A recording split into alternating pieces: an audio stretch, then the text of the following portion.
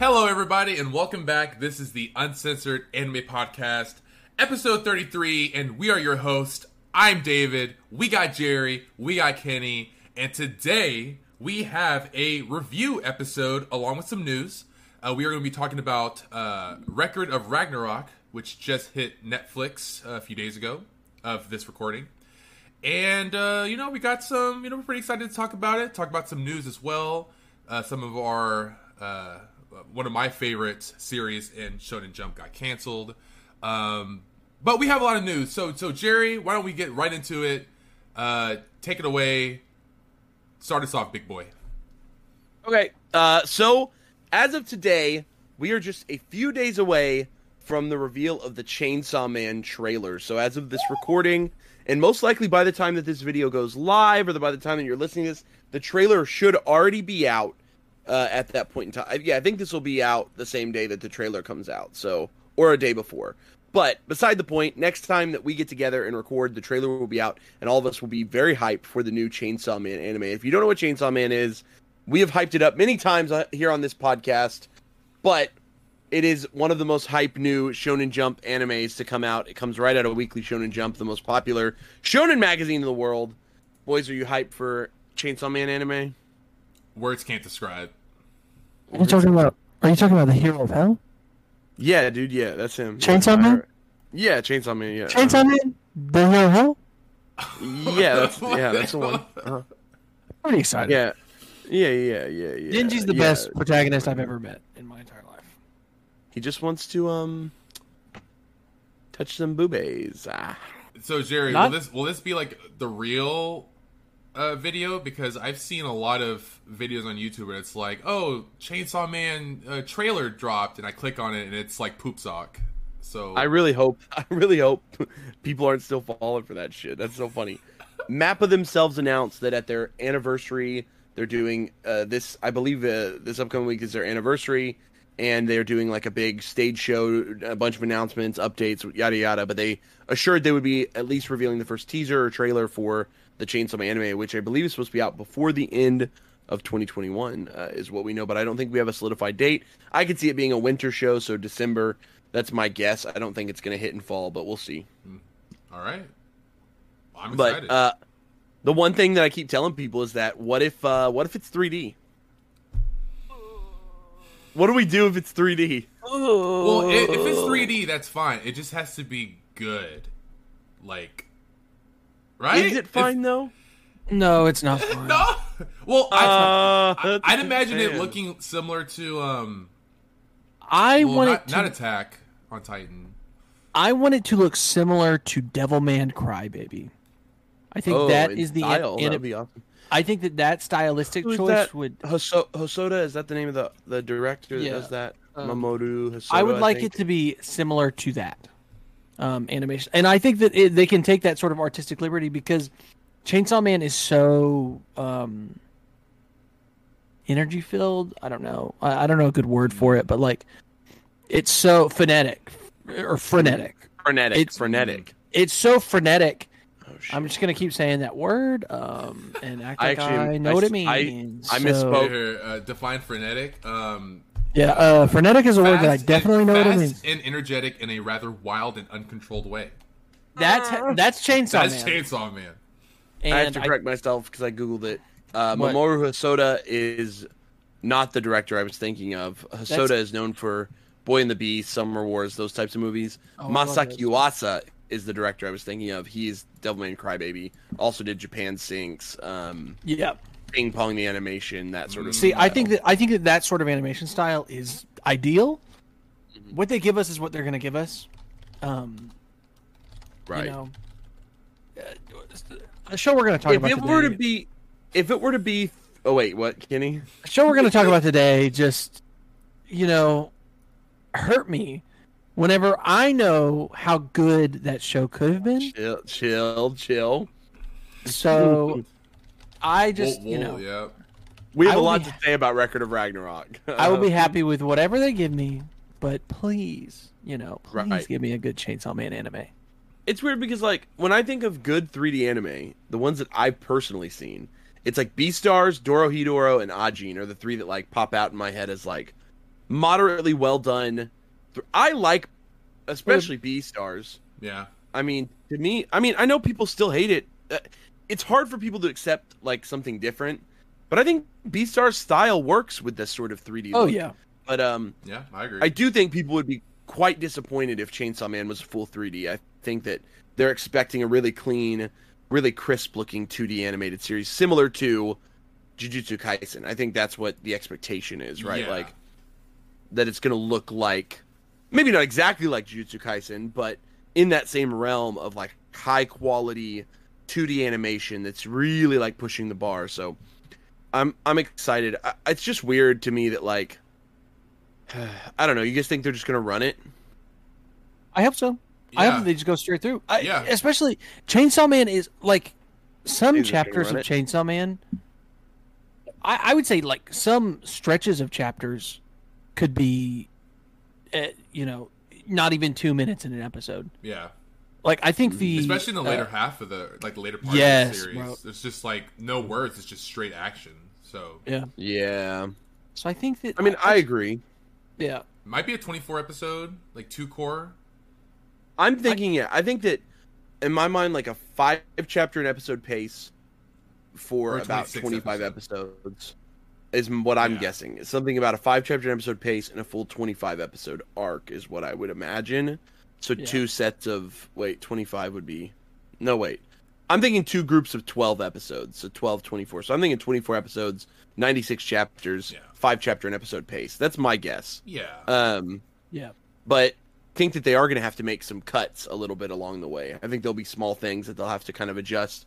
5-chapter an episode pace is just really, really fast. Like it's just a very fast pace. It worked. Only a few shows I know of like have made 5-chapter an episode pace work, and it's like JoJo's, right? Like JoJo's worked with a 5-chapter episode pace because of the what it is. But that's my guess. Yeah, but it you would gotta be thi- interesting. You got to think about some of those later chapters in Chainsaw Man, like for real. Like from. Right, so maybe it's slower in the up, but then you're right, the back half. The Yeah, back half I- will be As in, like, I think they could do 3 or 4 like normal, and then the back half they might be able to squeeze 7 or 8. right. As Do long, more like a 3. as long as they don't cut any moments between Power, Aki, and Denji, then they can do whatever. But they have to keep those wholesome moments. Like that's And for me, like, we got to have Makima on screen all the time. It's just Makima. God. Chainsaw Man Dang. is actually just a manga about Makima. It has nothing to do with the other characters. Oh, man. Jerry, I hate to break it to you, bro. Something happens to her, man.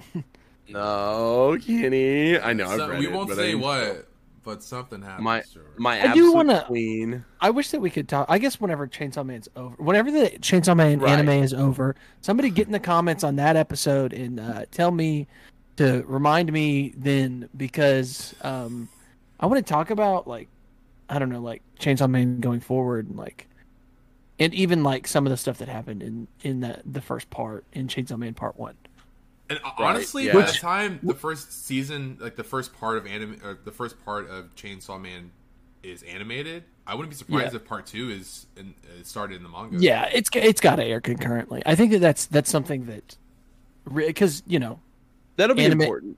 yeah, anime Yeah. drives manga sales, so he's gonna want more manga to be out. Yeah, even though the manga's selling just fine without Just an fine. anime. It's selling just fine With top without 5, an Jerry? anime. I didn't know that Yeah, there was I believe. Yeah, I mean, we just talked about it last week or whatever, but yeah, it's 4th or 5th. It's 5th, right behind Attack on Titan. I didn't know that there was a manga. I didn't know that the pages that they print manga on is currently in a shortage because of post-pandemic just production issues. That's crazy. It doesn't even surprise me though, dude. I hadn't heard that. The paper that they print manga on is a particular type of paper that is in shortage through production issues through post-pandemic life.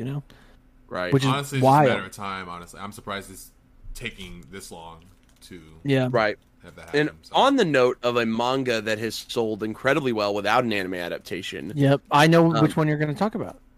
Oh, for real? Yeah. No. What is it, Kenny? I don't know. Vampire Night. Oh! Welcome to the You did Vampire it. Night podcast, Yo. where all we do is talk about Vampire Night here. Vampire Night is a perfect manga. a Jerry perfect was so anime. convinced. He It was like, exists "Wait, can you?" perfectly, bro. Jerry It's was a like, Kenny perfect knows what I'm show. talking about? I was almost certain Kenny was either going to say the right answer or Vampire Night, and I had to gamble. I had to gamble on what was coming next. Well, welcome to the Vampire Night podcast. Welcome to the Vampire Night Podcast. Please tag it in the comments, guys. Get in the comments. We keep dropping we need to start sneaking in a little later, Kenny. We've been dropping it No, so I early. want people to hear the Vampire Night lately. Okay? People find it quick, dude. Yeah, I mean, what? We're 10 It's minutes like into the episode. we posted and someone's like, boom, boom, boom, boom, Vampire Night, 10 minutes, like. Yeah, I could do it because I know exactly whenever it's going to happen. So, Kenny, you can't spoil it like that. You gotta let the fans and the people at home, they've got to figure out where the Vampire Night drop is. But no, I was being serious. Spy Family has still not officially, yeah. secretly kind of acknowledged for a second time now that most likely an anime is coming next year. So in 2022. And the first time that this kind of came about is earlier this year, I believe. They accidentally registered like a Spy Family anime.com or something, and fans found that. And now this time it was a flautist. No wait, flute. I don't know if it's actually a flautist. That's the word. Is her? But this might be the person's name. Oh, I was in band in 6th grade, so I know it's a. I was going to say. It says Flutist Kokomi. I don't know what that is. That might be a publication. Oh no, I think that's her name. I think her name is Flutist. Such a weird name. I don't know. Maybe Whatever. It's a handle online. The headline reads, Flutist Kokomi mentions Spy Family anime for 2022 in now deleted comment. So, I thought that was kind of interesting. Which is weird because there's not even, like, how many, there's like, what, 40-something chapters out? It's a monthly, though. So they're 50 pages. They're 40, they're bi-weekly. Well, they're bi-weekly. They're yeah, but they are 30, 40 pages each time. Yeah, they're long chapters. There's easily enough for first season. I read the article a little bit. She is a flautist. See, 6th grade band had me right. She is a flautist. I just didn't know if it was like, just the title was worded very strangely, but I guess she accidentally mentioned that there was a Spy Family anime coming. Yeah, I think that most likely it's just additional proof that it'll be coming sometime next year. Makes sense. They have chapters every other week, and this series has been selling incredibly well. It was also in our top 10 best-selling anime or manga for 2021 so far. Yeah, it doesn't surprise me that it's getting an anime soon, just like Chainsaw Man. But yep. Oh, can I do the next piece of news? Yeah, I guess so, Kenny. Yeah, I mean, now that we got through the Flautist and Vampire Night. The Flautist Vampire Night. This year's Kodansha Best Manga Award was awarded to my favorite sports anime that is currently running, maybe all time. No way. Blue Rock. Vampire Night? Sorry. You got it, Kenny. No, it was Vampire. No, I'm just joking. He got me, bro. It's Blue Lock. It's Blue Lock, and so I'm telling you guys, okay? Y'all have heard it here first. Blue Lock, the anime, whenever it truly releases, is going to be amazing. It's just going to be amazing. Wow. Do you think it'll be next year? Or has it already been confirmed that is getting an anime adaptation? No, I don't think there's been a confirmation yet, right, Ken? No, there hasn't been. But it just when Kodansha's like number one, come on, bro. What about Sweat and Soap? That should be getting an anime pretty soon. What's going on? What'd you just say? What was that? Let's not talk about that. What did you say? Wait. What did you say? Sweat and Soap. The acclaimed manga by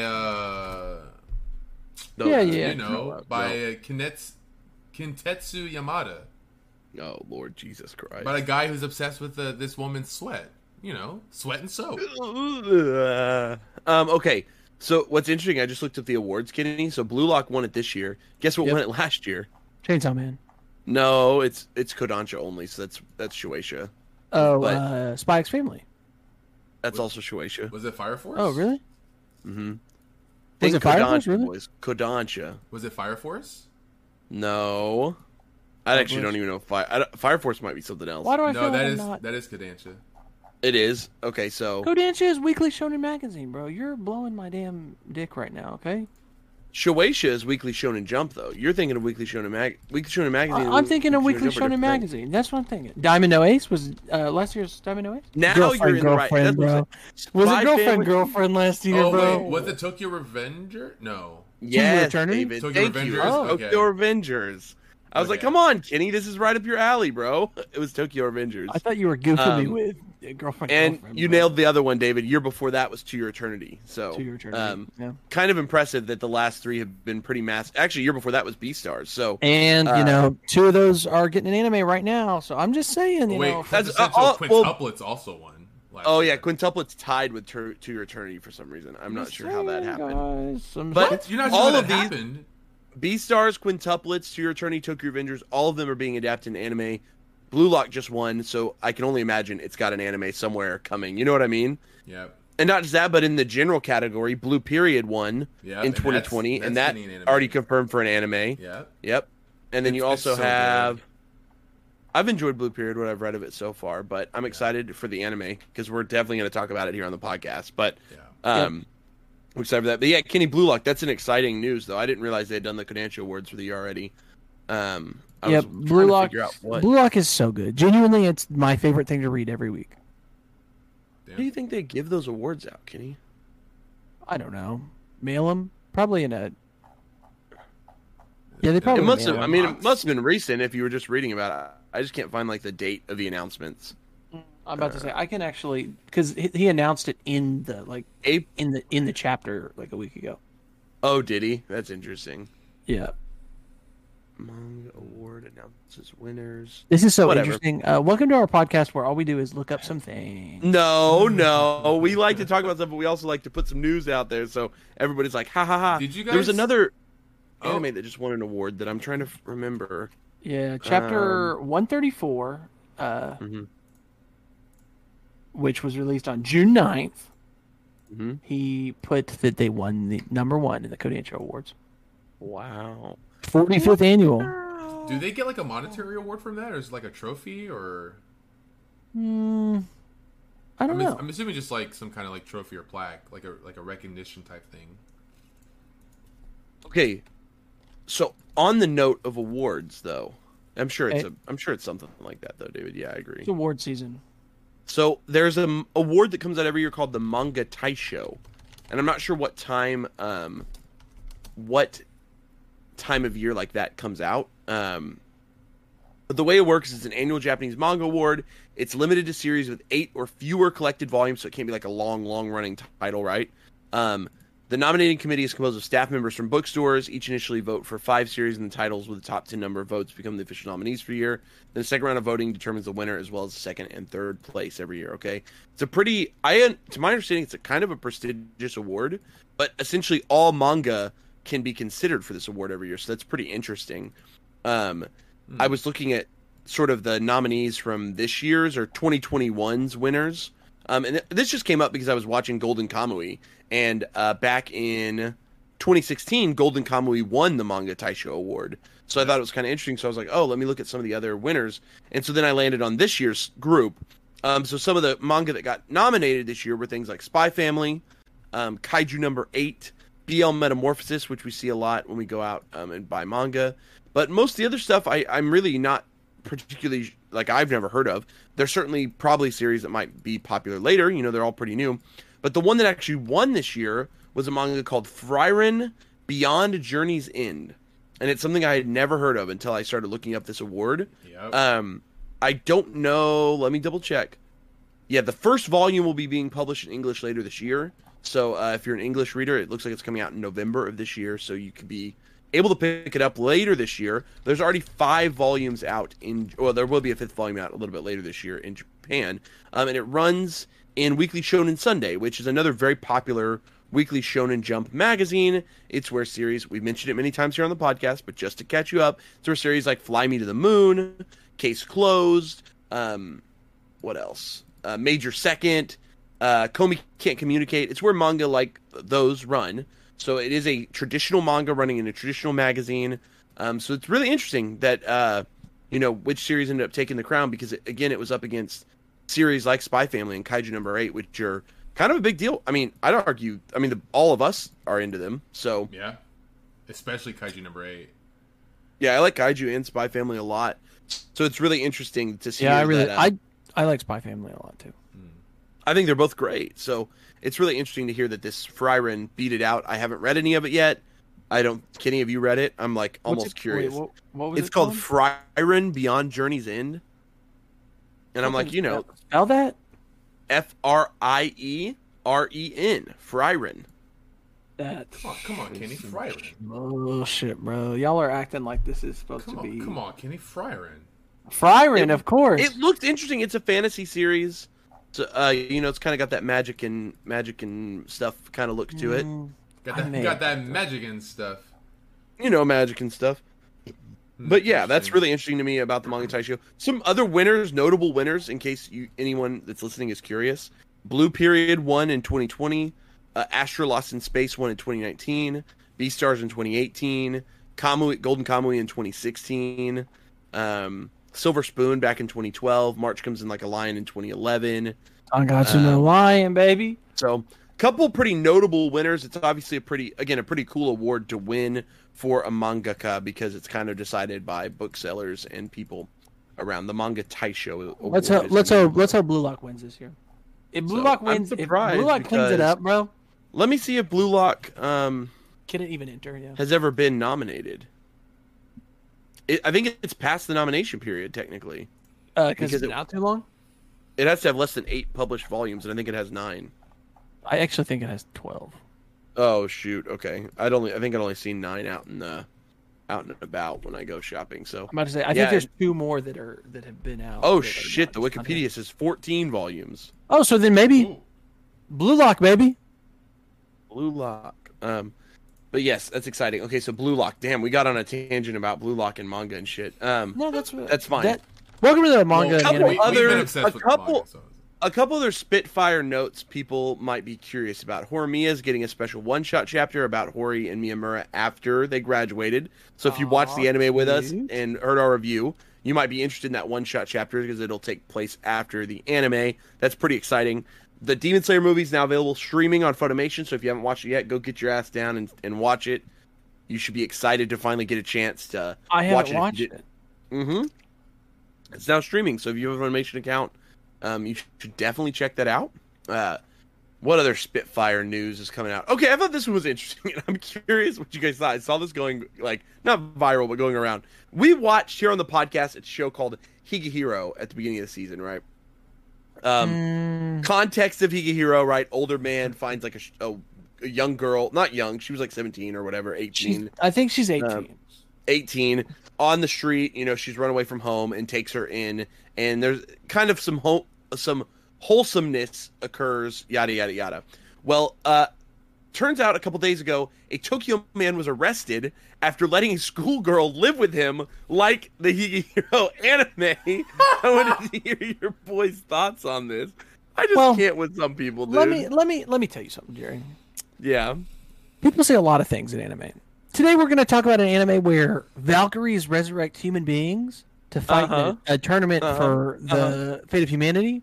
Mm-hmm. I watch animes where alien Saiyan guys who have tails turn blonde and shoot waves out of their hands. Mm-hmm. Some animes are not that ridiculous, but you don't need to repeat what happens in anime, guys. You don't need to try and live your life through anime. Okay, just watch the anime and enjoy it. Okay, don't take in runaway schoolgirls. Kenny PSA right there. Bro. Don't do that. It just blows my mind. It just blows my mind what goes through people's heads. They're like, oh yeah, this. It reminds me of when we were little, and people used to carry around their Death Notes. Note, yes, their fucking Death Notes. Oh God. And obviously, people got in trouble for it because what the fuck else are you implying when you write someone else's name in a goddamn Death Note? What are you thinking? Obviously, you have an implication there. You're so dumb. So this just reminds me that, don't imitate anime, guys. If you're a grown man and you're listening to this, don't take in some schoolgirl just because, that's some sussy stuff right there. Just don't do that. That's a sussy baka, dude. Yeah, it makes them sussy baka, bro. You're a sussy baka, honestly. Sussy baka. Yeah. It's fucking weird, More bro. notes That's just about things weird. we've watched here on the podcast. Wodakoi, the manga, is coming to an end after 7 years. I know that got announced just recently. That was pretty huge.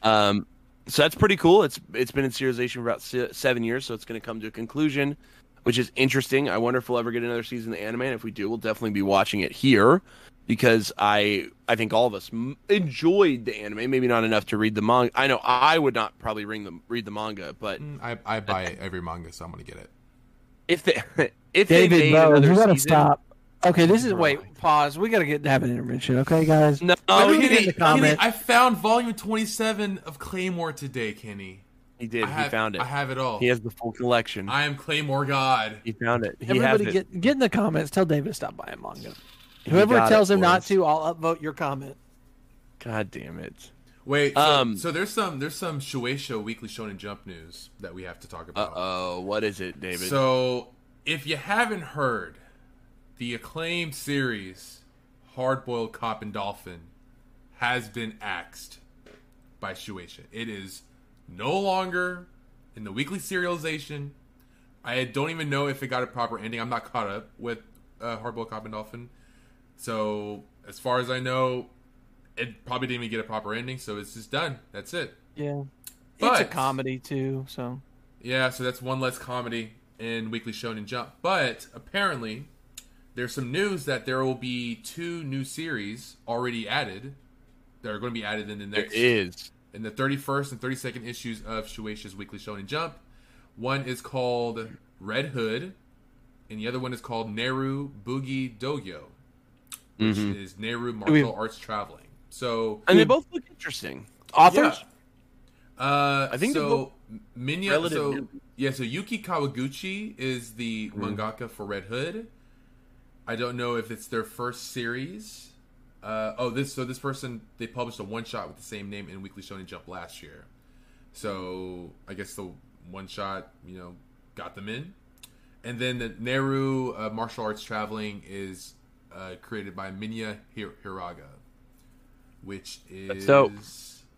I don't see anything about this person, so I think this is also a new mangaka in Shonen Jump. So honestly, the Neru art is kind of giving me Tokyo Revengers art style vibes, which is pretty cool. I don't think they're connected in any way. It's just what I thought of when I saw that. Right. And Red Hood also seems interesting. So they both, I'm kind of getting like the Neru is probably going to be like a typical battle shonen. It looked And like then when I saw Red it. Hood might honestly be a little. I'm gonna say it might be a little etchy. Isn't it about, like, the main character? It sounds like Red Riding Hood. Yeah. Red Riding Hood, and Yeah. he, like, fights werewolves or some bullshit? It's the new generation hunting fantasy series takes place in a village where a young man meets a mysterious hunter. So Wink, wink, nudge, nudge. No, I'm so might be a little battly. Might be a little. This Red Hood character is just super busty. So I'm just getting. There's got to be some etchiness in this. There's got to be etchy, bro. There's There's got got to to be be. etchy. She busty. So She yeah. busty. So both of these seem interesting. I'm excited to read them. Yeah, but rest in peace, Hardboiled Cop and Dolphin. Yeah, That's a big L. Yeah, I think that. Yeah, I mean, I haven't got to read it yet, but it was one of those ones that was like, oh, I really want to read that. And for the author, this is unfortunate. I think, honestly. creator of I don't know. What do you guys think? Yeah. I kind of just wish, honestly, whenever like good series get canceled in Shonen Jump, I feel like they should just put them online. Just Yeah. you know what? Hey, let's just keep having you go to the. You're just gonna be digital Right. only, Yeah. Right. which is. I mean, look at Spy X Family. Look at look at tons of manga that are only online and they're doing just fine. So Yeah. It's just interesting. What do you guys think? I mean, so the author of Beelzebub had one other manga that they published back in. So Ryuhei Tamura is the name of the author. They did Beelzebub from 2009 to 2014. It was their first serialization. For any of you that don't know him, the series Beelzebub was a pretty big hit internationally. It even had a bit of a popularity here in the States. And like I said, ran for about 5 years, which is pretty lengthy for a comedy series in Weekly Shonen Jump. So pretty impressive run there. But after that, Tamura got published in 2017 for a story called Hungry Mary. and to my knowledge, it got canned like really fast. I remember it coming out, but I never read it or like checked it out. Oh, Hungry Mary was that shit one. He like switches bodies with like Marie Antoinette, and then she has to eat cakes or some bullshit. Dang, that's like genuinely the plot of that manga. That sounds kind of funny. Mangas get ridiculous plots, but he's like a priest in like a chapel, I think. I'm not looking this up. This is straight from my dome, but I think I remember because I think I read. It's only like 10 chapters. It's 32. It's 32 chapters, so you may have only read 10, but it's got 32 total. Well, it was some bullshit. 4 volumes. So basically, Marie Antoinette, I think, she's the let them eat cake bullshit. And so, like, she gets hungry and then takes over his body. And so then she has to eat some cakes. But she's also, like, strong or some bullshit. And so she, like, solves some problems. But it's just... They're like, that's pretty... I mean... I'd read it. It's like a weird Ranma 1/2 type style. Yeah, legend says that the ghost of a girl stands on the top of an old Catholic church, inhabited by the Sagamiya family. Said family has a hateful rivalry with the Bajogi family, who manage a Taoist temple next door. In the middle of all this, Bajogi Taiga has had a crush on Sagamiya Anne, the demure daughter of the priest since childhood. Little did he know, the Sagamiya are involved in very un-Catholic activities, such as trying to resurrect the spirit of Marie-Therese Charlotte, the food-obsessed daughter of the late French queen Marie Antoinette. Boom, and since he has found out, he will have to collaborate, i.e. be the human sacrifice to that end. Nevertheless, just for the ritual, Taiga decides to confess his love to Anna and is struck by lightning bolt the second after. Miraculously survives without a scratch, but somehow finds himself in a body slightly more blonde and feminine. You pretty much nailed the plot, Kenny. Sounds like you get struck by lightning and switches body was with the great granddaughter of Marie Antoinette. Listen, this just puts some salt, okay? I'm saying that whenever I do these Unraveled, this is for real. What them fucking bullshit ass mangas are out here telling me, like. He's trained for this day. Whenever Aladdin's dad created an entire planet through some bullshit ass power, that it's for real. Is that magic? Well, okay, so that's Maggie. Yeah. Magi. So Hungry Mary got canceled. Huh? What's the new manga that he's doing? Orient. Oh yeah, I gotta read that one. Orient. So Hungry Mary got canceled. Sucks. But then 3 years later, Hardboiled Cop and Dolphin, it was running, it was doing well. It honestly, I thought was doing pretty okay, but rumor has it, volume sales were really, really low for the series. And it just sucks because it was doing pretty well in the magazine, so that means it was ranking high enough to keep itself in the magazine, but was not doing well enough to sustain outside of that. So here we are, over a year, or almost a year later since it debuted, which in my mind means that for the most part, usually manga's safe. If it makes it past the 30 chapter mark, usually that means it's mostly safe. It's I don't know. In my mind, it's like if it makes it past 30 chapters, Jump will usually let it find some sort of natural conclusion. It might get a little bit of a push towards a conclusion, but it's harder to just have something just axed, you know? So I'm surprised they just axed Hardboiled Cop and Dolphin without pretty much any knowledge. It was just like, boop, and gone. So they take into account manga sales in addition to their ranking in Weekly Shonen? I think that has become a lot more prevalent in the last few years because of the low sales of the magazine itself. So to decide if a manga should keep running or if it's boosting the sales of the magazine, they have to look at how much it's selling outside of that. And so I think that's how they're trying to gauge some of that. But again, it's hard. But the mangaka's he's only 41, Ryuhei Tamura. It's very possibly he could come back with a third series or fourth series, fourth serialization. But it's really tough to have 2 serializations after something very popular get axed, you know? It's one thing to say, like, you wrote a complete story, but to have 2 series canceled back-to-back, essentially, is probably pretty tough on him to think, like, it's just tough to bounce back from, in my mind. Yeah. But yeah. That's unfortunate. So, I feel for him. I hope he comes back. I think he's funny as fuck, IMO. Like, I love Beelzebub. I haven't read Hungry Mary or Hardboiled Cop and Dolphin, but Hardboiled Cop and Dolphin one of the more funny... Hardboiled Cop and Dolphin is fucking You guys hilarious, always bro. guessed it up, so Bro, yeah. There's so many moments where I'm like laughing my ass off. Bro, one of the characters is a dolphin. Yeah, and that's funny. Is honestly that content, like that alone, is already just too funny to think about. But all right, boys, that's most that of the was a lot of anime news. we got. That was a lot of shit ton of news. We did have a pretty good coverage, and it's mainly because we haven't talked about news in 2 weeks or 2 or 3 weeks. So Yeah. there's been a lot of stuff. I don't know if we even mentioned on the podcast. Did we mention Gege Akutami taking a break? I think we might have. I don't think we have actually. No. That was, If we didn't, No, Yeah. I think that we talked about it in the filler episode. if we did or if we didn't, if you're just tuning into this one, it's another big important thing is that one of the young mangaka, he's only 29 years old, Gege Akutami, the author of Jujutsu Kaisen, taking an extended hiatus for the time being.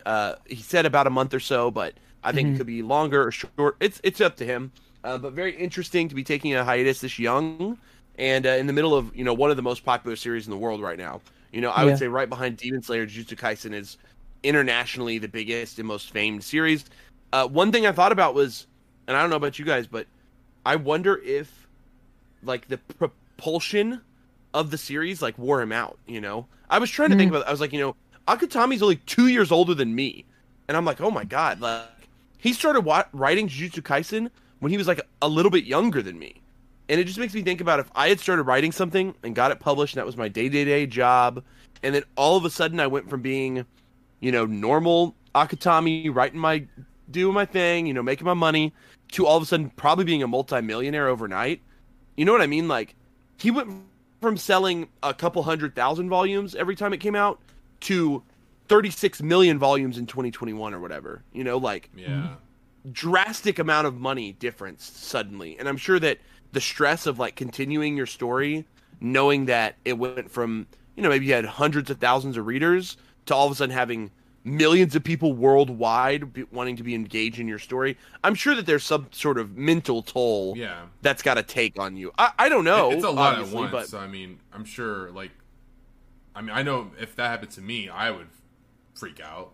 Yeah, and don't know how to handle that fame. For those of us that are caught up on the manga, the last they released a 6-page chapter, and then they released a I want to say 14-page chapter, but half of it was still sketches. Yeah. Wow. And I remember whenever Togashi first started taking hiatuses, those last handful of chapters were very very sketchy. Like they weren't done. Let's be honest. It's like they weren't done. And so I hope that Shonen Jump knows how to deal with, artists that need time. Because, if it is something physical, like with Togashi, how it's his back, like he genuinely cannot draw for extended periods, Right. So I hope that Shonen Jump is good at managing that sort of hiatus and making sure that the people that are creating their art are, well looked after. And yeah. There's really... Oh, can you go? We're expecting a chapter we're expecting 18 pages every week. And that's insane, Yeah, even I'm really happy that and everything, it's a lot. Yeah. I'm really happy that Oda has gotten into the zone of he only does 3 chapters a month instead of 4. Yep. And that's just kind of his thing, he just always gets a week off every month. And I think that's come on as I've heard that Oda wants to continue doing 4 a month, but the editors have essentially decided, hey man, you're getting old. You don't take care of yourself. You pretty much haven't taken a break ever. You've got to start taking monthly breaks, So they've kind of forced it on him to just help him with his wellness. So I think that proves that at least a little bit that Shueisha and Weekly Shonen Jump has started to take notice of the health of their creators and how that's impacting them. Because, can't be the first time that that this has come about. I'm sure in the years of this industry, people know that it's taxing to produce 20 pages of story every single week without fail, Yeah. And I can't even imagine what that must do to someone. And that's why, IDK. I love weekly manga. Weekly manga are awesome. I love being able to read a new chapter every week. But monthly manga are just as good. Reading the new chapter of Vinland Saga, reading the new chapter of Platinum End, manga like that are, I enjoy them. So, right. Yeah, a standard release schedule like this is very interesting. It's just very interesting when I really there's not really a lot to compare it to around the world that I can think of. Comic books come out every week, but those are so withdrawn from publication. The story is already planned out and written so far in advance. It's really plotted pretty far in advance for most comic books. You order comic books issues a month and a half prior to release. So Yeah, American comic industry is nothing like Japan's, where it's literally like they're making. But as far as I understand, most mangaka are a couple chapters ahead as well. Yeah. To my understanding, they actually are 2, 3, 4 chapters ahead, long before before where they are now. Hey, David, you got a little cat on you there, dude? Yeah, he's just climbing. He's just climbing on me. He's just climbing. He's He's just being a little kitty. That's awesome. But yeah, so Akutami taking a break, probably for the better. But hopefully, it's. I mean, I'm just excited for more JJK anime. The movie got a date announcement. Jujutsu Kaisen 0 is coming out in 2021. It'll be out before the end of the year. Yeah. That's incredibly hype, honestly, because I just would have never expected that. Because on top of that, shows like Uzumaki, which were supposed to come out this year, just got delayed to 2022, which is unfortunate. But they did drop a new teaser trailer that looks wonderful. If you're a fan of Junji Ito's work, you guys should go check that out because it was a gorgeous new teaser trailer, all black and white, really cool. I love the style that they're going with. Yeah, I'm super impressed by it. Sheesh. Okay, we have done a lot. There's a lot of news, a lot of catching up. So as we start to round out the end, we're doing our weeklies, doing our thing. Still have a couple weeks left of some of the major shows that we're watching. 1 or 2 weeks left of some of these. Right. What are these season we just passed, guys? Spring season of the spring shows. And we're about to start moving into the summer shows over the next couple weeks. Summer shows don't really start till early July, give or take. So we still got some time before that starts to come up. As that's happening, Netflix decides to drop on us this beautiful bomb, right? Something that we had all been waiting for. We talked about it. The Record of Ragnarok anime decided to drop this past weekend. And this is something that Kenny had been hyping us up for because he'd read the manga. He was like, Jerry, this is going to be really cool. And the trailer genuinely looked cool. We were like, oh, the trailer looks really cool. This looks like it's going to be really exciting. I'm really excited for it. So me and the boys, all of us, the Uncensored Anime Podcast, we watched Record of Ragnarok. So insert here, if you haven't watched Record of Ragnarok here, spoilers ahead. We're going to give you a wonderful review of the 12-episode first season of the Record of Ragnarok anime. So Kenny, take it away. What is Record of Ragnarok about? So first, I want to do a PSA, okay? I'm speaking directly to you, Netflix, okay? Take my homie Beastars out of jail. Take Shaman King out of jail. They have dates.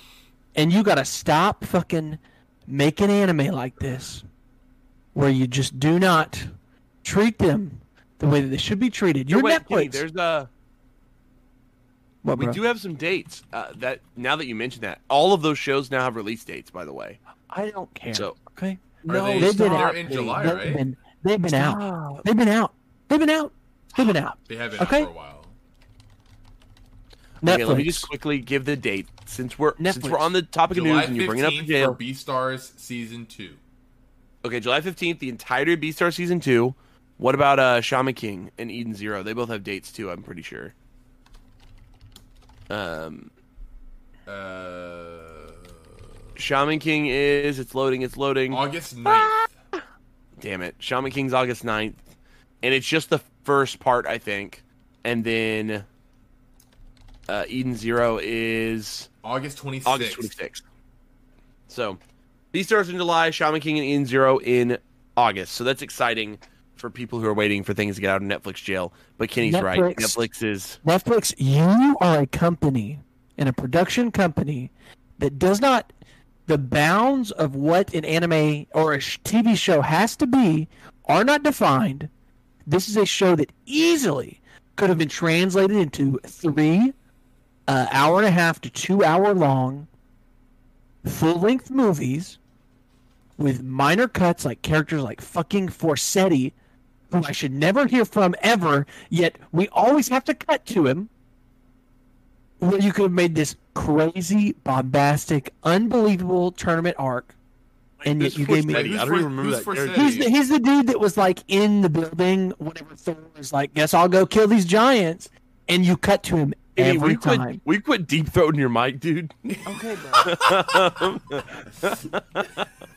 I'm saying Netflix, you could have taken some artistic liberties with this manga. I have to look up who Forsetti is. Yeah, Forsetti. Okay, I remember. They could have taken some artistic liberties with this manga. He was a big fan of Thor, right? Yeah. But totally meaningless. I never needed to hear from it. Period. He didn't need to exist. Forseti, kitty. No, he didn't need to exist. Forseti. All right, so Record of Ragnarok, for those of you who haven't watched it. No, is okay, a- Record of Kenny can Ragnarok. tell us. Record of Ragnarok is about the gods of Olympus are deciding to get rid of humanity, but the Valkyries, who are half human, half god, step in and declare Ragnarok, which is a 1v1, 13v13, humans versus gods tournament. First to 7 wins, either humanity gets to continue to exist for another 1,000 years, or humanity is defeated and no longer exists. And that's it. I mean, that's the whole premise. That's the whole plot. That's the whole plot of the show, and yet that's what it is. And yet somehow we kept hearing from so many fucking people just talk. Okay, but it's not. What? It was all in the manga. Like, So? all of Forseti and all that stuff was all in the manga. In a manga, there are panels and sizes, right? This is what I. Okay. I don't. For an anime, Forseti has to take the whole screen. He's the only guy. In a manga, he can be a small panel next to a larger panel, right? Mm-hmm. Forseti has to be number one, center of attention, to be included in this anime, right? Yeah, he does. So, Because generally, that's how anime works. They take even the smallest of panels, and that's going to fill the full screen for whatever extended period if they're going to put that on the screen, or however they choose to adapt or direct that scene. And so that's why I think that a certain amount of liberty should, because this in particular is an anime about, or it's a manga about battles. The story is as straightforward as, like 3 sentences, I would say the story is pretty much. It's not really a plot. I mean, it's just battles. goofy. Yeah. Yeah.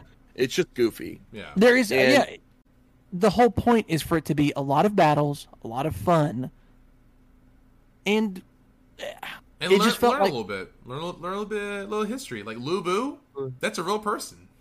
I just don't know if any. I mean, like, yeah, but like, there were some liberties taken. What the fuck was the Adam backstory? Like, oh, I love Adam. that was all. Adam, I know, but like, Adam was the best one. I mean, they took the story from like the Bible, the idea of the snake and Adam Right. and Eve and the apple. Like, they took that, ejected from Eden, but they really like the whole like trial. See him coming in munching on the apples. I was like, God Yeah, bro. damn it, dude. He was And then laying waste. His The weapon fucking- was gloves, bro. Come on. The snake was a goddamn tentacle monster on Eve, dude. I was like, God damn it, this is the most anime ass Jesus shit I've ever seen. I was like, this is some weird shit. Not just that, but this show got banned in India because Shiva is a fist fighter. That's literally the only reason. They took it off in India because Shiva's a brawler. And I was like, that's the silliest reason to make him. Also, they edited some of the gore out. I think that one of the things that made the manga a little weird is that it was a little gory and a little dirty. Like there's a panel where Thor's hammer crushes Lubu's head, and it's like fucking gross and gory, and that like is just his head just is off his body. Yeah. You're talking about the final hit on Lubu? Yeah. Yeah, and then Yeah, Thor they like It kind of He, like like, cut it to like straight Yeah. to him just being headless. Yeah. Yeah. So let's try to break this show down because there are some things in my mind that worked about this anime and some things that just like dramatically did not work. Like disgustingly didn't work. Like that's what made this such a weird like I was telling someone else, I was like, it felt like fucking Whiplash watching this show because it was like you were just being tossed and turned around trying to get through 12 episodes of this anime and see where it landed. So let's try to break it down. Let's talk about first one of the most integral parts of any anime, art and animation. We've got to chat about art and animation for this show. Yeah. And I'm saying them separately because I want our viewers to realize that this show is one of the first examples where one of those was actually pretty good and the other one was dog shit. And that's like the weirdest. It was like very weird for me because generally, let's talk about something like Seven Deadly Sins, right? If the animation suffers, the actual art suffers as well. You see lots of really, really terrible frames where the characters look very off model. It seems very rushed, very, very poorly put together. Record of Ragnarok didn't have that issue most of the time. it seems like fine. Yeah. Go, Kenny. It just seemed like in production, all the keyframes were made great, right? Right. And then they were like, "Shit, we ran out of time. Maybe let's just not animate that one. Let's just not animate that one. Let's just not animate that one. Legit. Yeah. Let's just not animate that one." I kept saying that, dude. It was like the storyboard. It was like someone drew the keyframes for the storyboard, Yep. and they just didn't have the time or the money to like add in the rest of the animation. They were like, And somebody make their mouths move. Yeah, exactly. Add mouth flaps really quick so that we can at least get the lines out. And even then, sometimes the mouth flaps didn't even make it in, bro. Yeah. Like, I remember a very specific scene where Brunhilde or whatever, is her name Brunhilde? Yeah. Something like that. The main Valkyrie. Brunhilde, yeah. She just her mouth just didn't move. She was like speaking to the little girl and there was just no mouth movement. And I was like, okay, whatever. And then I also remember, and Heimdall, I think was the name of the announcer. He was supposed to be Heimdall. I know. His mouth sometimes moved and sometimes did not. They just made executive decisions where it was like, sometimes he has a mouth and sometimes he actually just doesn't have a mouth. You so couldn't tell if he was, I was thinking okay, or speaking. There's actually one scene that like pissed me off. It obviously seemed like they needed extra seconds in the episode where Heimdall is like sitting down and like can't get up. Yeah. I would laugh my ass off, dude. He like made noises. Too, Yes. Like, It was like a good 10, 15 seconds. Like, and they decided they were going to animate that. Right. Instead That of- got four or 5 frames of animation instead of something else, right? There's just like a lot of inconsistencies. Just so many inconsistencies. And it was just so wild. Yeah. There were some scenes that I thought looked genuinely really great. I remember especially in the back half, Poseidon and Kojiro had a couple shots where Kojiro would, dance with the blade or that actually like genuinely the animation looked good. But yeah, it was like Whiplash. It was like you'd have a scene like that. The immediate next scene would be a still frame panning across someone's face for a whole minute, and then it would be like, and then you get like whatever happened. Am I losing you guys? No. Boys. I don't think so. No, you're good. No, Oh, you're sorry. lagging, but you're good now. I stuttered out. I stuttered out on my side for a second. Sorry, but you guys know, yeah, like the still frame thing, and obviously the most horrendous piece of animation, the one that's going to get the most flack. If you haven't watched, if you're listening to us and you haven't gone and watched this scene yet, and/or watched the show, it was trending on Twitter. It was the conclusion, not like some random middle part. It was the conclusion, the divisive conclusion of the Zeus versus Adam fight. And it was just literally a PowerPoint slideshow as like the images like PowerPoint transitions. Literally so wild. They which did is- the whole everything, but Yeah, which was so What? crazy because it's the same like what we were talking about before, where like the animation in the fight before that part was good. It was some good animation. yeah, Like there were some really slick moments. Yeah. the So then, second like, the climax comes, it's just PowerPoint. Yeah, Right. The moment whenever Yeah, it was you so feel weird. like, and it's because, it feels like they were like, okay, just put color in the manga, throw it onto the screen, Yeah. make it full size. And And yeah, obviously in a I manga, noticed you're that, not Kenny. going to have an animated boxing match, right? That's just not. So guess what? You're an anime. You need to make an animated boxing match. Fuck, just copy Yeah, literally any boxing anime. the weird part was that seconds before, Zeus and Adam did have a punch-to-punch match that was happening. Honestly, I almost wish they had just reused that clip instead of fucking the PowerPoint they put. Like, they already had animated a clip of Zeus and Adam punching at each other. Like, that looked pretty clean. And it was like seconds later you would get this, this weird shit. Absolute whiplash. Like, the show just was like, every episode was like that, where it was like, you get 2 or 3 minutes of pretty impressive framework, some nice little frames, and then 2 or 3 minutes of slow pans and single shots. And then it'd be like 2 or 3 minutes of some nice little stuff, some cool footwork, some nice blade work by Kojiro, or like some nice punches by Adam. And then it was like, okay, great, here's another slow pan across an audience that's not animated. It was just like a single image. And it's Kenny, you said it best, because I was like looking through the manga.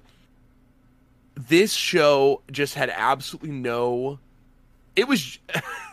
there was no liberty taken They just took the image and they said, fucking color it, make it look good, and then we'll figure the animation out later. That's what it felt like. They were like, we'll just figure it out later. Just make the panel look really dope.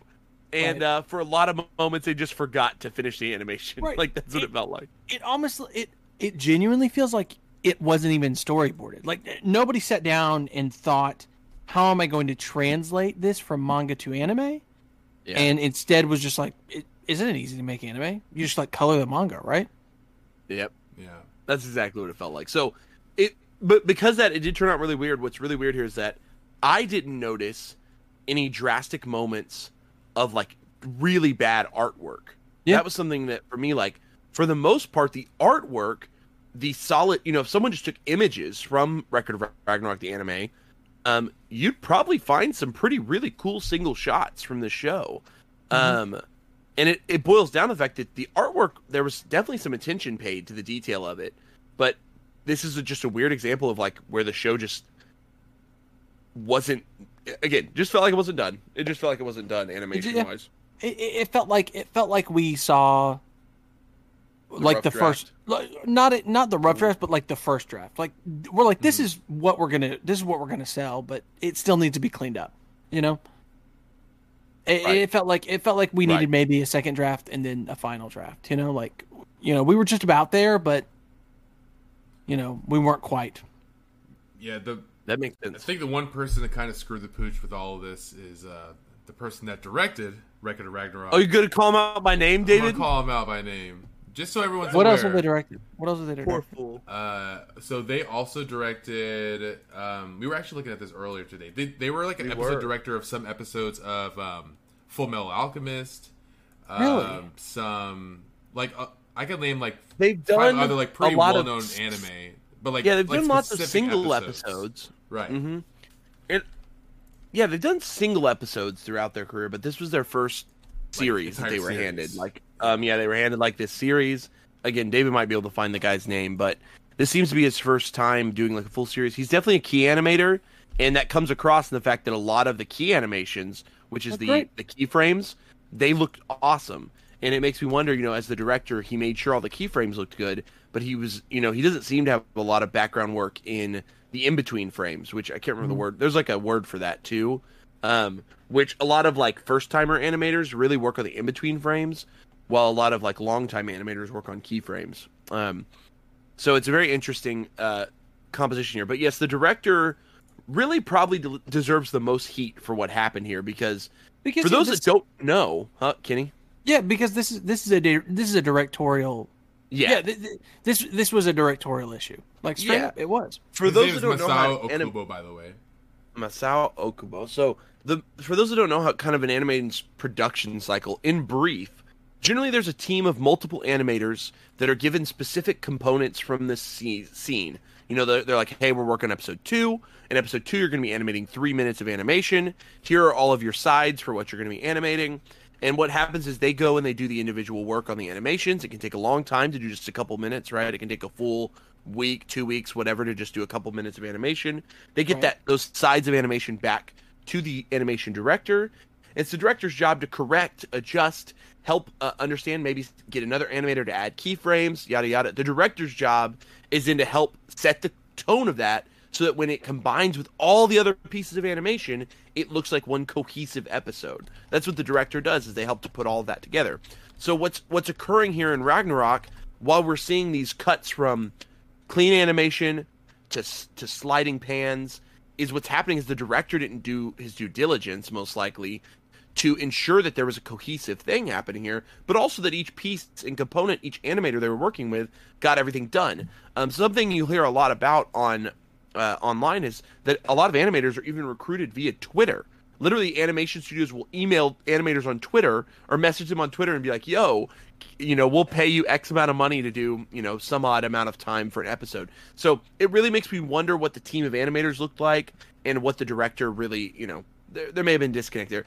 It's also possible Graphinica, the studio, was not paying the director very much money, so maybe that was the case. And maybe they were on a really strict timeline and they just couldn't get it done. And that's something I thought about as well, is like, maybe Netflix was like, nope, if it's not in by this deadline, too bad. And so they just did what they could and turned it in as when they could. And that's another thing that comes down to production company, that comes down to like I said, Netflix could have even actually, because this is a Netflix original net animation, so Netflix was actually involved in the production of this show, as opposed to something like Shaman King or Beastars. Netflix has nothing to do with Shaman King or Beastars' production. They are just buying the license to stream those shows, right? So that's an important difference to make here. Great Pretender, High Rise Invasion, and now Castlevania. Castlevania, and now this show, Record of Ragnarok, all are produced. Netflix actually puts money into the creation of these television shows, as opposed to something like Beastars or Shaman King, which was actually produced for a television station to be aired on TV in Japan, and Netflix bought the exclusive streaming rights to that show in the United States. So they're just purchasing the show and putting it out there in the US, and they're most likely doing the subtitling and some of the behind the scenes production work on that. But actually, Devil May up? Cry Babies also it's a original Netflix. There's a couple. Netflix they hired a pretty an awesome director, so they have quite a few O&As under their belt in the last 3 or 4 years. So they've actually produced quite a few, and a couple of them have been good. A couple of them have been really bad. And I think I think one of them was I think it was about like the 7 deadly sins, maybe. I think at the end the main character turned into a dragon. Dragon's dog shit. Dog shit. Dragon's dog shit. We've reviewed a lot of Netflix anime here on the podcast. We actually have, We've done Dragon's Dogma, we've done Great Pretender, we've done High Rise Invasion. We've done Beastars. We haven't really talked about Castlevania. I know that I've watched all of it, but there's lots of great stuff that Netflix is trying to produce. Things like Ajin that I've seen already as well. There's lots of great stuff that they're attempting to produce, but it seems like these are always coming up a little short, and it always seems to boil down to a budgetary or time-related issue. And it seems like Record of Ragnarok's art and animation took that blunt force. So like we said, this was a big direction issue when it comes to art animation. The director, something was offbeat. I do think that this manga in particular, I think that did not need to be a standard 24-minute anime episode. I think that it would have lended itself better to like I said, hour and a half to hour 45 long, parts.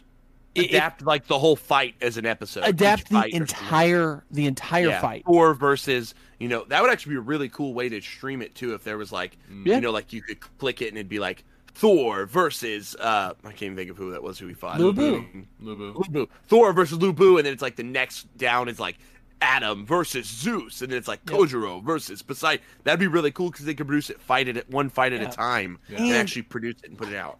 One of the things I love about there are some things I love about Record of Ragnarok. One of the things I love is the WWE style entrances that every character makes, bro. It's the best part. It's I think ridiculous, that's funny, bro. I actually had someone already tell me that was like one of the biggest turns off for them. Like, really? That it was too ridiculous for them. Like, that's that part the whole was like, point. No, I don't want that.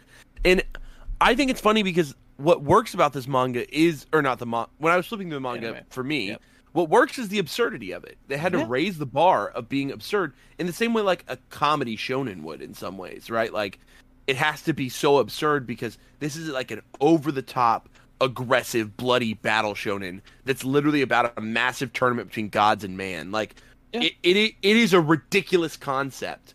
But yeah, I think that I think you just nailed it earlier, Kenny. Like, just no liberty was taken. This is just a lazy. panel for panel recreation of the manga with zero liberty taken.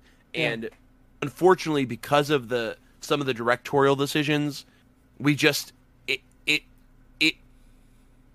want to talk about this now, but it hurt the pacing of the story, and that's what made it a little bit of a drag at first for me. As an audience member. And it's not that like the story's there 100%. You're not missing. If you watch Record of Ragnarok the first season, you can literally like start at chapter 20 and you will have not missed a single like line. They got every single like text line, every single panel, like almost nothing was removed from Record of Ragnarok the anime. But because of that, there was just a couple moments where you got a long haul shot on a 30 seconds too long, a little bit of a linger here, a linger there, a crowd shot that lasted for a minute longer than it should have, a lot of the stuff that slowed the show's pacing down, that when you're reading the manga, you could just click, click, click, click, click, or you can, flip, flip, flip, flip, flip. It's one of those page turner type stories where it's like you're wanting to read it quickly because the story's happening so fast. And I noted that when I kind of was flipping through the manga myself. I blazed through like 3 or 4 chapters in 5-10 minutes or something. It was like super fast. Yeah. Even though the chapters are like 60 minutes long, you're just wow.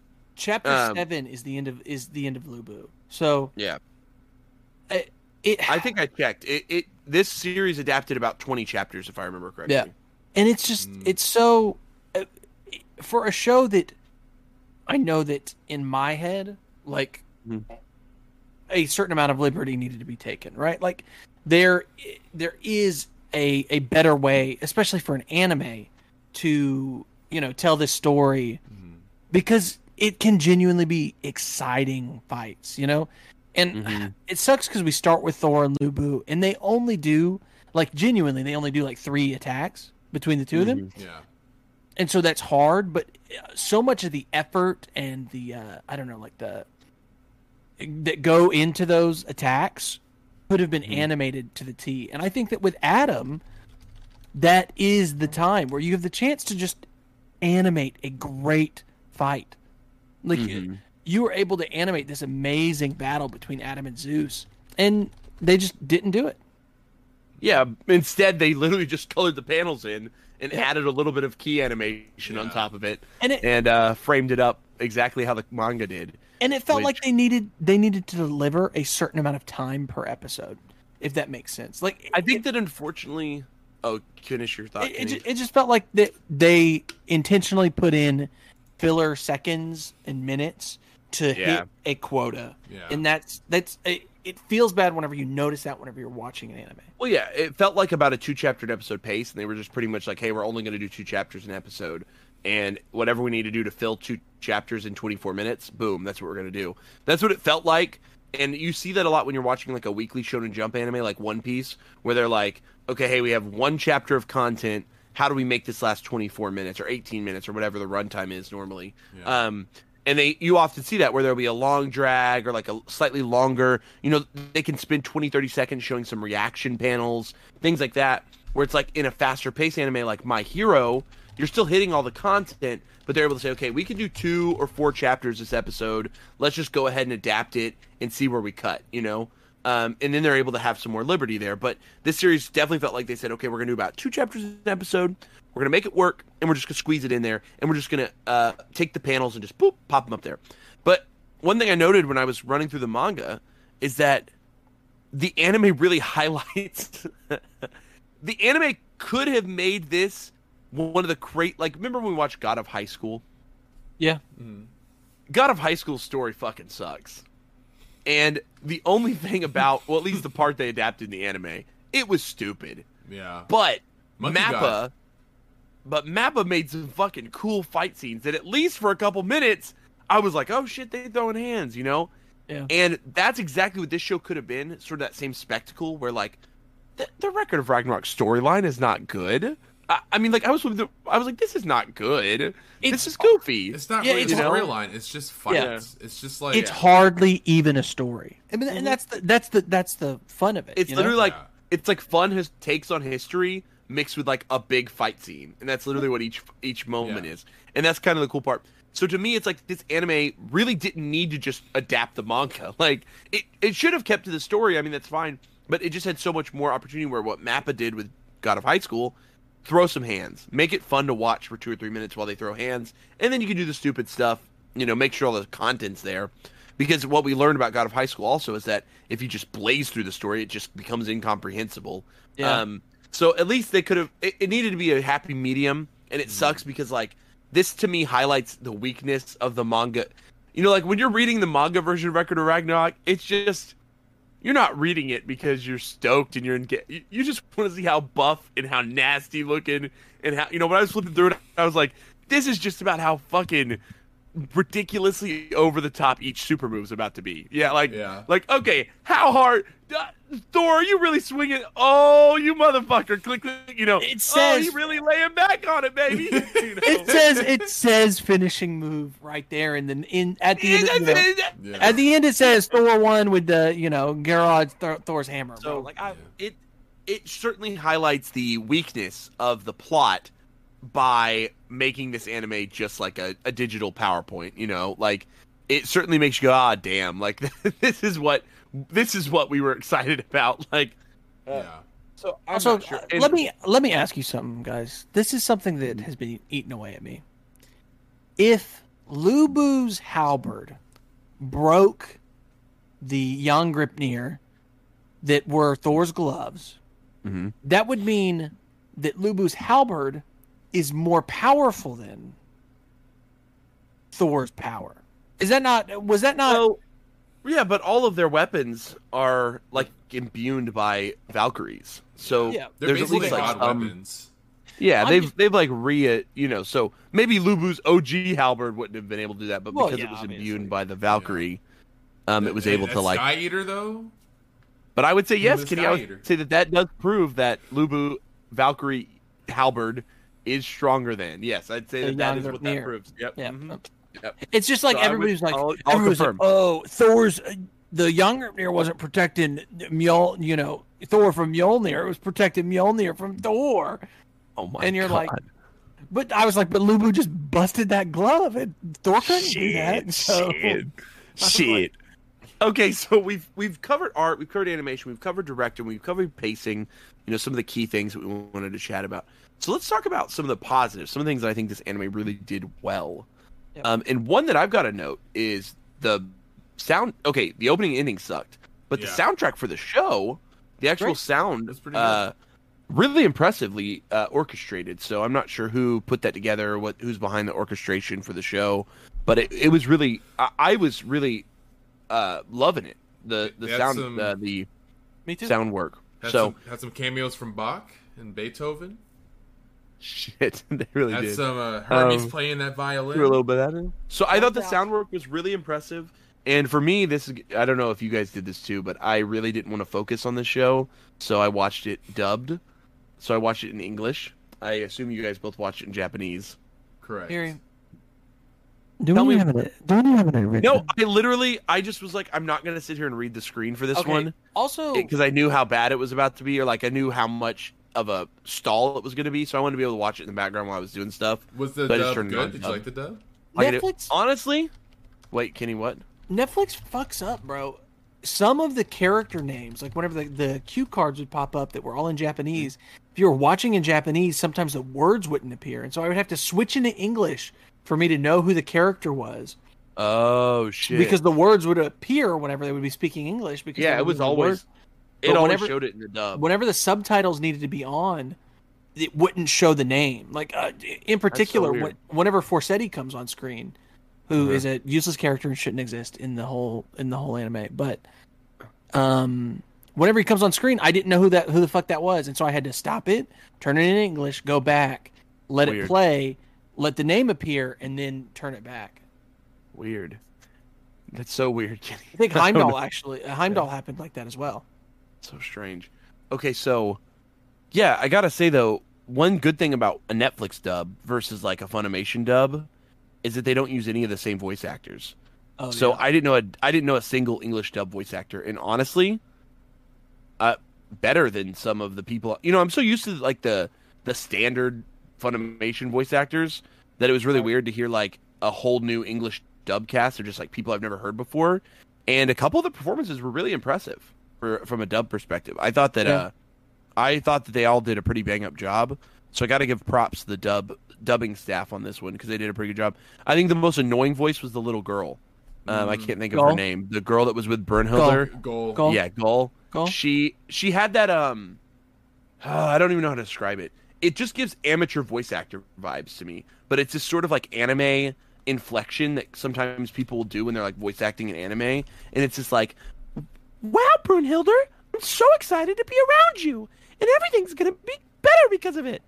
It's this, it just feels like it's I don't know. It just feels like they've never acted a day in their life when they talk like that, and it's almost like they're trying to imitate Speed Racer or like you know what I mean. But Jerry, that's the same voice of my favorite character from Wonder Egg Priority. Did you watch that dubbed? No, I didn't Nope. watch dubbed. Okay, yeah, I was like, all I know is that voice actress she just gave off amateur vibes, like you know, like Jerry, she spoke so much. What? Do you know who she plays, bro? Who else? She plays Nessa in Pokemon Twilight Wings, bro. Wow. Well, she did not nail. I don't know if I even know Nessa's voice in that, but this performance was not her best, in my opinion. Oh, she's Mirko. It's just this thing, you know. It's like when you hear voice actors. Other than that, Yeah. I think that most of the other voice actors did fine. I especially liked Zeus's voice actor. I think he did a really good job in the dub. For some reason they gave him a British accent, and or the actor was just British. But it was Really? I liked it a lot. I fucking dug it for some reason. They gave him a British accent? It was hard for me to tell if it was like it kind of sounded like it was just the guy's accent. Like the voice actor just happened to be a British guy. But he nailed it. I thought he was great. I loved it. I loved every second of Zeus's English dub. I thought Brynhilder's dub actress was also not bad. She did good. She was not unbearable to listen to, and I thought she nailed most of her lines and roles. But what did you guys think about the Japanese dub or the OG dub? Or you know, I loved Heimdall's voice actor. Oh yeah, I did for too. real. He was that voice actor was making everything just super hype, and That's cool. as he was announcing people, it would just be very, very cool. Like, Adam! It was just really cool. God dang it. I enjoyed it. That's awesome. So for me, voice acting and music-wise, the show still nailed it. Yeah. It did a pretty good job with it, and I think that's important to note. Again, opening and ending kind of sucked, but Little I fun skipped it every fact, time. The actor for Zeus is like the main Final Fantasy VII Sid Highwind voice. He was in no Children. way. Oh, He was that's in dope. Nerds Cerberus, Kingdom Hearts, all of it. Yeah. Dude, he killed it in this. He did a great job in this show. I thought he was one of my favorite performances from the dub. Yeah. He has had some weird voice acting jobs. Really. He was a lot of characters in Harvey Birdman, Attorney at Law. See, okay, that's crazy you say that. I always feel like when a cartoon voice actor jumps over to do anime dubs, they're always better than these scrubs that they pick up off the street to do anime dubs. Like, I feel like there are these scrubs. anime fans that somehow stumble their way into anime dubbing, and they're fucking miserable to listen to. Like, they just can't act. But when you get someone who's like a trained cartoon voice actor who's been doing cartoon voices for years, and they step over and do some anime dubbing, they're almost always like leagues beyond, you know, these like little scrubs. Or even, I mean, I'll admit, like, there are some people who started in anime voice acting, and they've just done it for so long at this point, they've gotten really good. One of the people I think of always is Justin Cook and Sonny Strait. They both started in anime voice acting 20, 30 years ago. I know they both were traditional actors, like stage actors. But mainly, they weren't doing anything like huge. But they have a stage or that sort of background, and then they stumbled into anime voice acting. They weren't, you know. I think they've always been really good, though. Both Sonny and Justin have been really good voice actors. So it's just weird because now they're like pulling these kids off of TikTok to like come and be voice actors at Funimation. Wait, is that true? And it's like, yeah, dude, they have like social media influencers and like random anime dweebs that like do. There's like a YouTuber who does voice acting now, who's like a big voice actor. He's got almost a million subs or some shit. And he has a lot of voices now. Leonhardt from that opens Pokemon cards on YouTube. He's a Funimation voice actor. It literally feels like they just pull people off the street at this point to do Funimation voices. And it's a little bit frustrating because it's That like should be Justin you, Jerry. Briner. That should be you. Hey, I'll do it if they ask. No, let me take a shot. Justin Briner is like one of the most annoying voices I've ever heard in my life. And I'm not sure how anyone can sit through an episode of My Hero dubbed because his voice is unbearable to me. And I think he's oh, there it is. The Kenny disconnect of the episode. You pissed him off. Please, we are late. We are late to this one. So definitely tag him down below where he disconnected. Hey, I'm back. Oh, he's Deku. That's Justin right. Briner, he's the voice of Deku.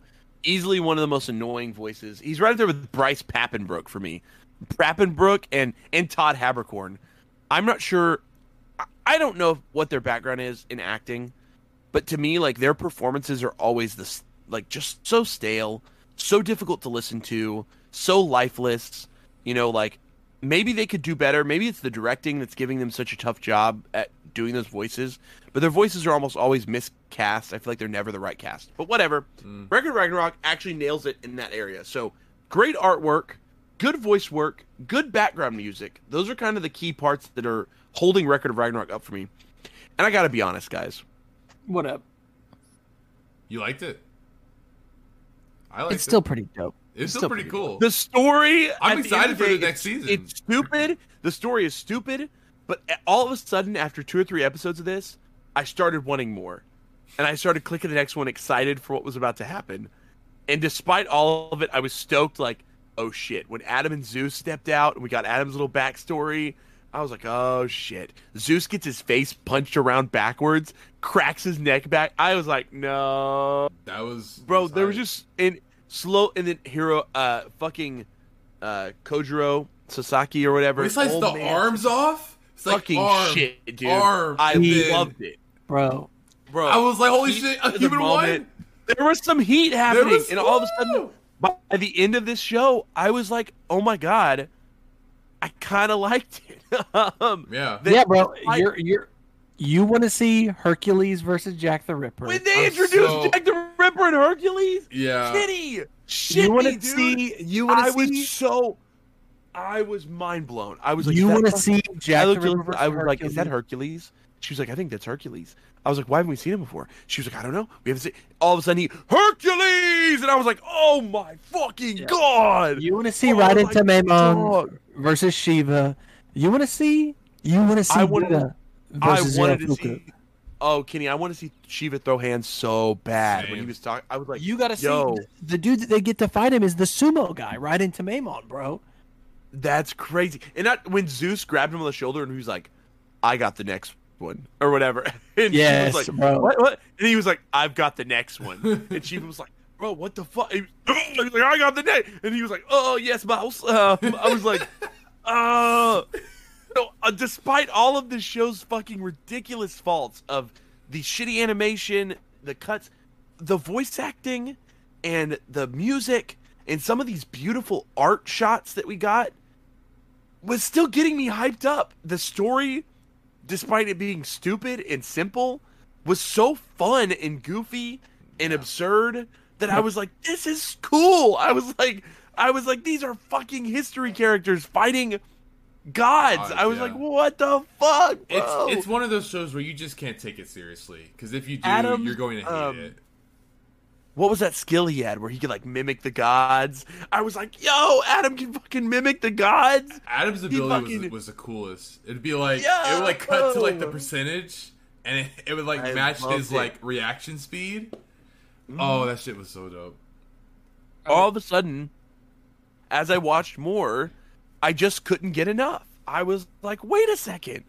I'm enjoying this. I'm having a good time.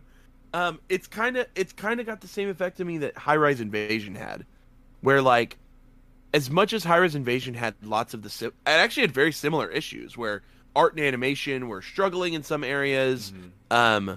Pacing was really like breakneck fast, as opposed to this one, which was a little slow pacing.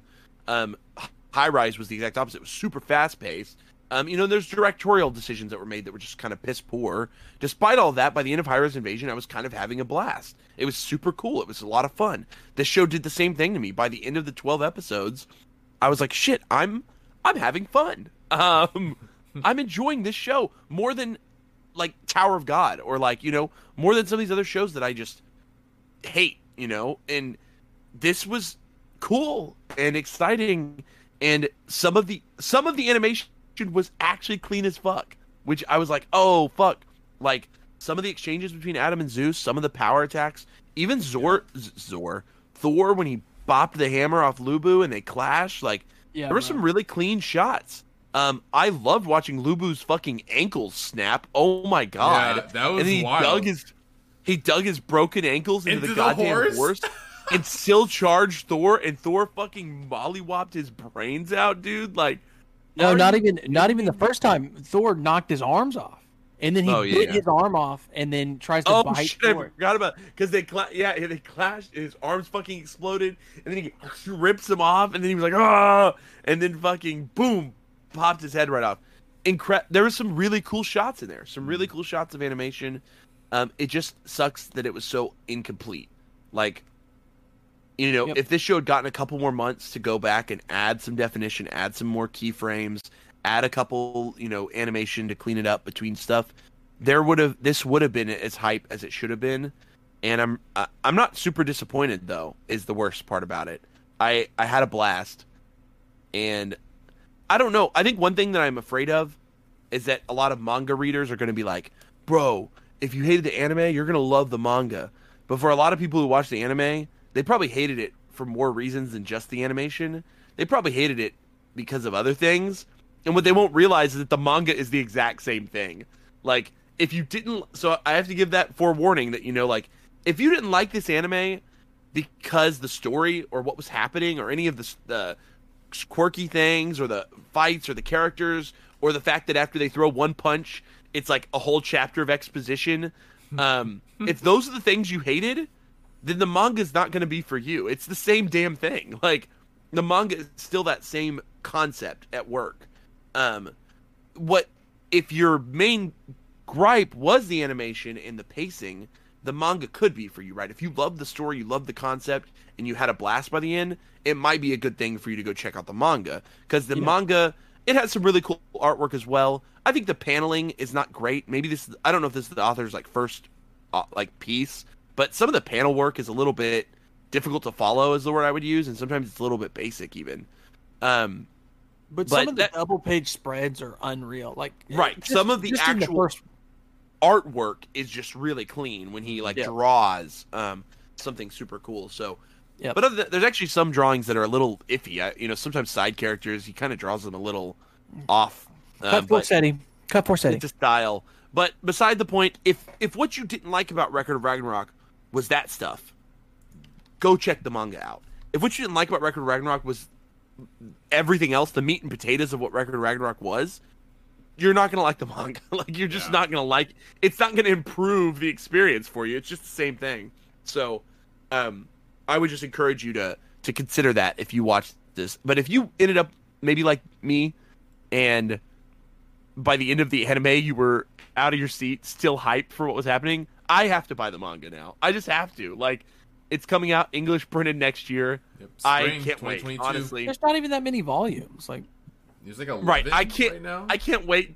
I can't wait to read more, honestly. And the covers are some of the coolest ones. Yo, the covers are face to faces are dope, yeah. I'm definitely going to be buying the print versions of this series. Even though it's stupid and goofy, I liked the anime so much that I have to go and buy the print series. But I'm going to give it a realistic score, guys. So don't think I'm going to boost this show just because I liked it so much. I still have to give it kind of a realistic score. Yeah. Kenny, David, that was my closing thoughts. Kenny, David, closing thoughts on Record of Ragnarok? Yeah, I feel like I've already put all my opinions out there about this show. I like the idea of Record of Ragnarok. I'm sad about what happened, but I still enjoyed it too. I still enjoyed watching the show. Yeah, I enjoyed it. It was fun. I really wished that I really want to see the Hercules fight. I don't know if there's going to be any. I mean, they kind of cliffhanger that there will be a season 2. Lord knows when that'll come out, but I enjoyed it. So let's just give it a score.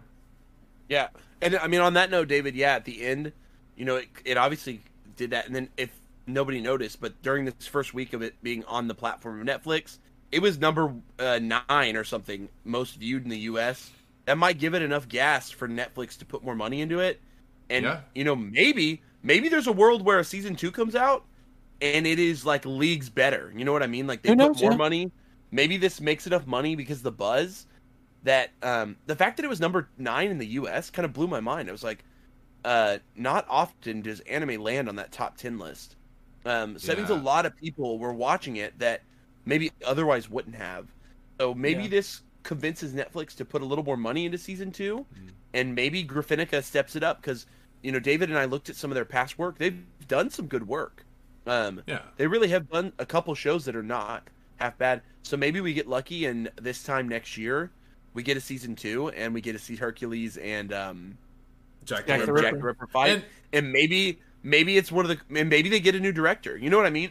It wouldn't surprise me if Graphinica switches directors, switches things up. Maybe they get a better budget, and they pump out a season 2 that looks way better than season 1 did.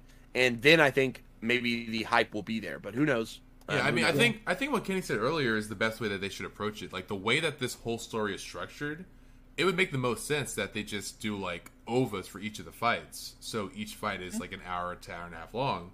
So that way they don't have to, like, make it all stretch out to be 12 episodes. Because that'll fix the pacing issue.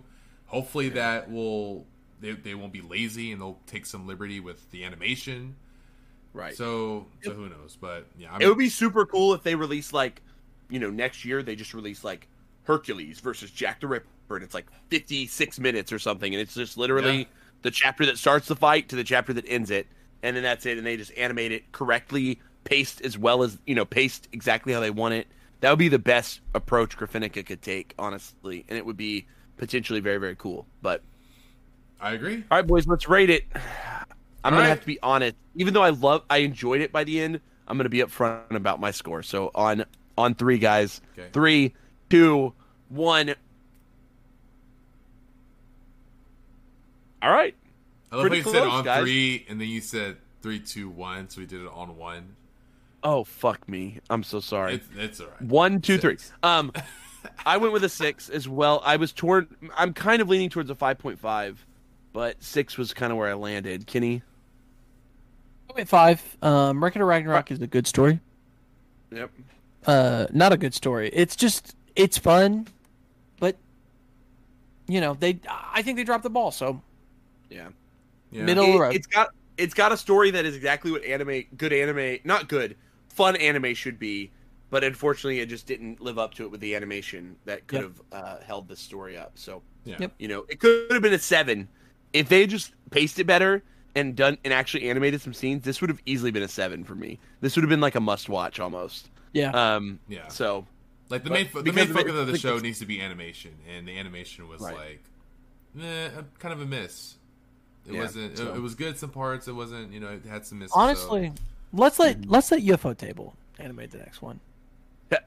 Say more, Kenny. No, that would be. I mean, crazy. Mappa doesn't have enough. They can add this to their list, right? Honestly, the one actual group that I think I would love to have seen this show go to is Madhouse. Madhouse is known for sort of the hyper violent, over the top stuff, and they've done some really beautiful animations over the years. And I think Madhouse could have knocked a show like this out of the park. They really love heavy lines, sharp lines.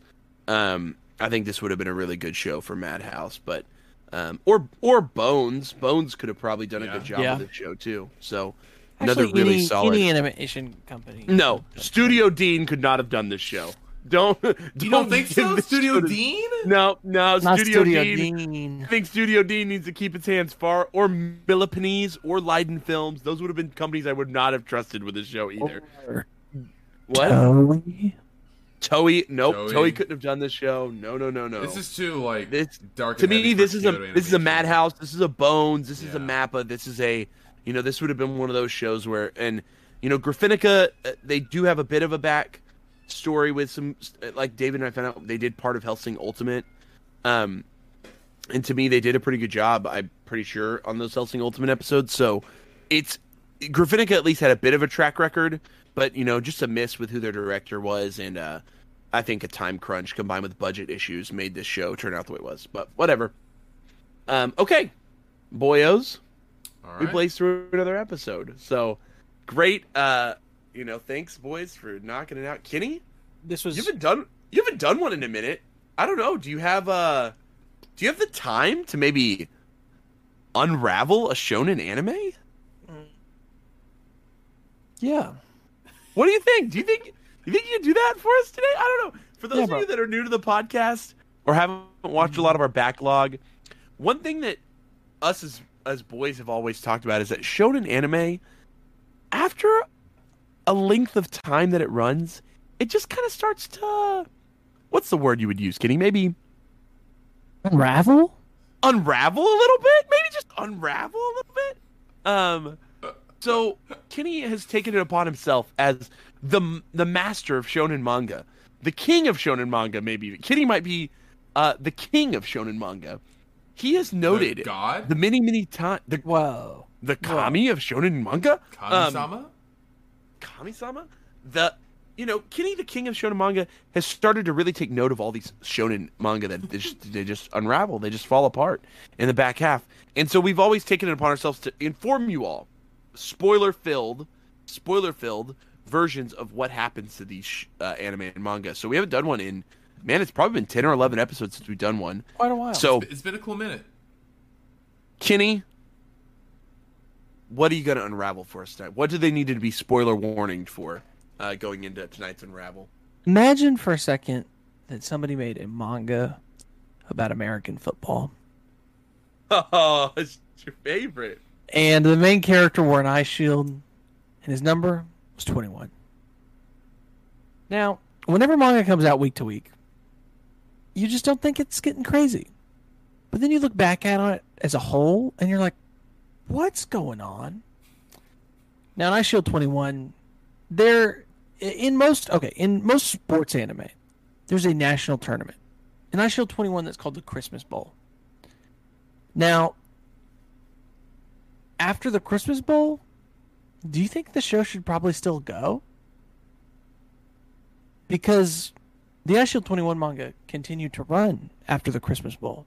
After the Damon Devilbats defeated the, I believe it's the Alexanders at the Christmas Bowl, the original Eye Shield 21, who played at Notre Dame, he played for the Alexanders. They defeated him. But now they've got to go to a world tournament where the winner may make it into the NFL. The true NFL, the National Football League that exists in real life. So obviously an all-star team from Japan has to be elected, all the best players, but one player is a mummy. You don't know who it is. It's a secret player. So you're told 11, the offense and defense of the team is set up between all of the best characters from the show up to that point. But then a mummy character is introduced, and you're like, what character is that? You're like, oh, is that Agon, the dude from the Shinryuji Nagas? Is that is that his brother, the bald guy?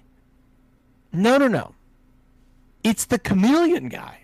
The guy from the Chameleons, he's the mummy guy.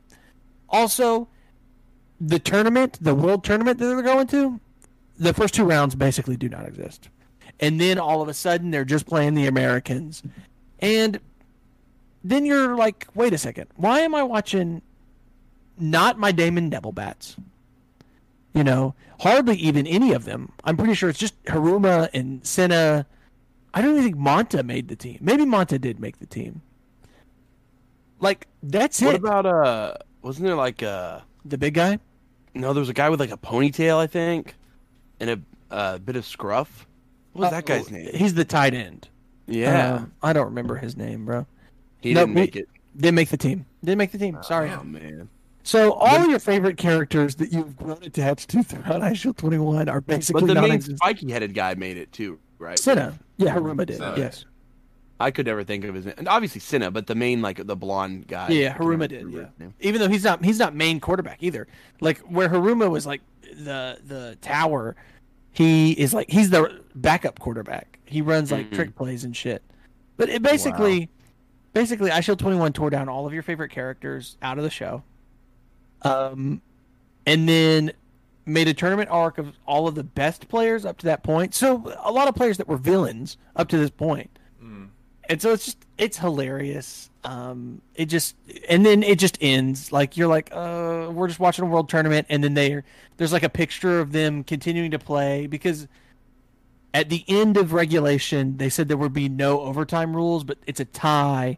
And so the players continue to play, and there's like a picture, and then it's like them in college, and it does like a small time skip, and they're all at different schools in college, and it's cool. And that's it?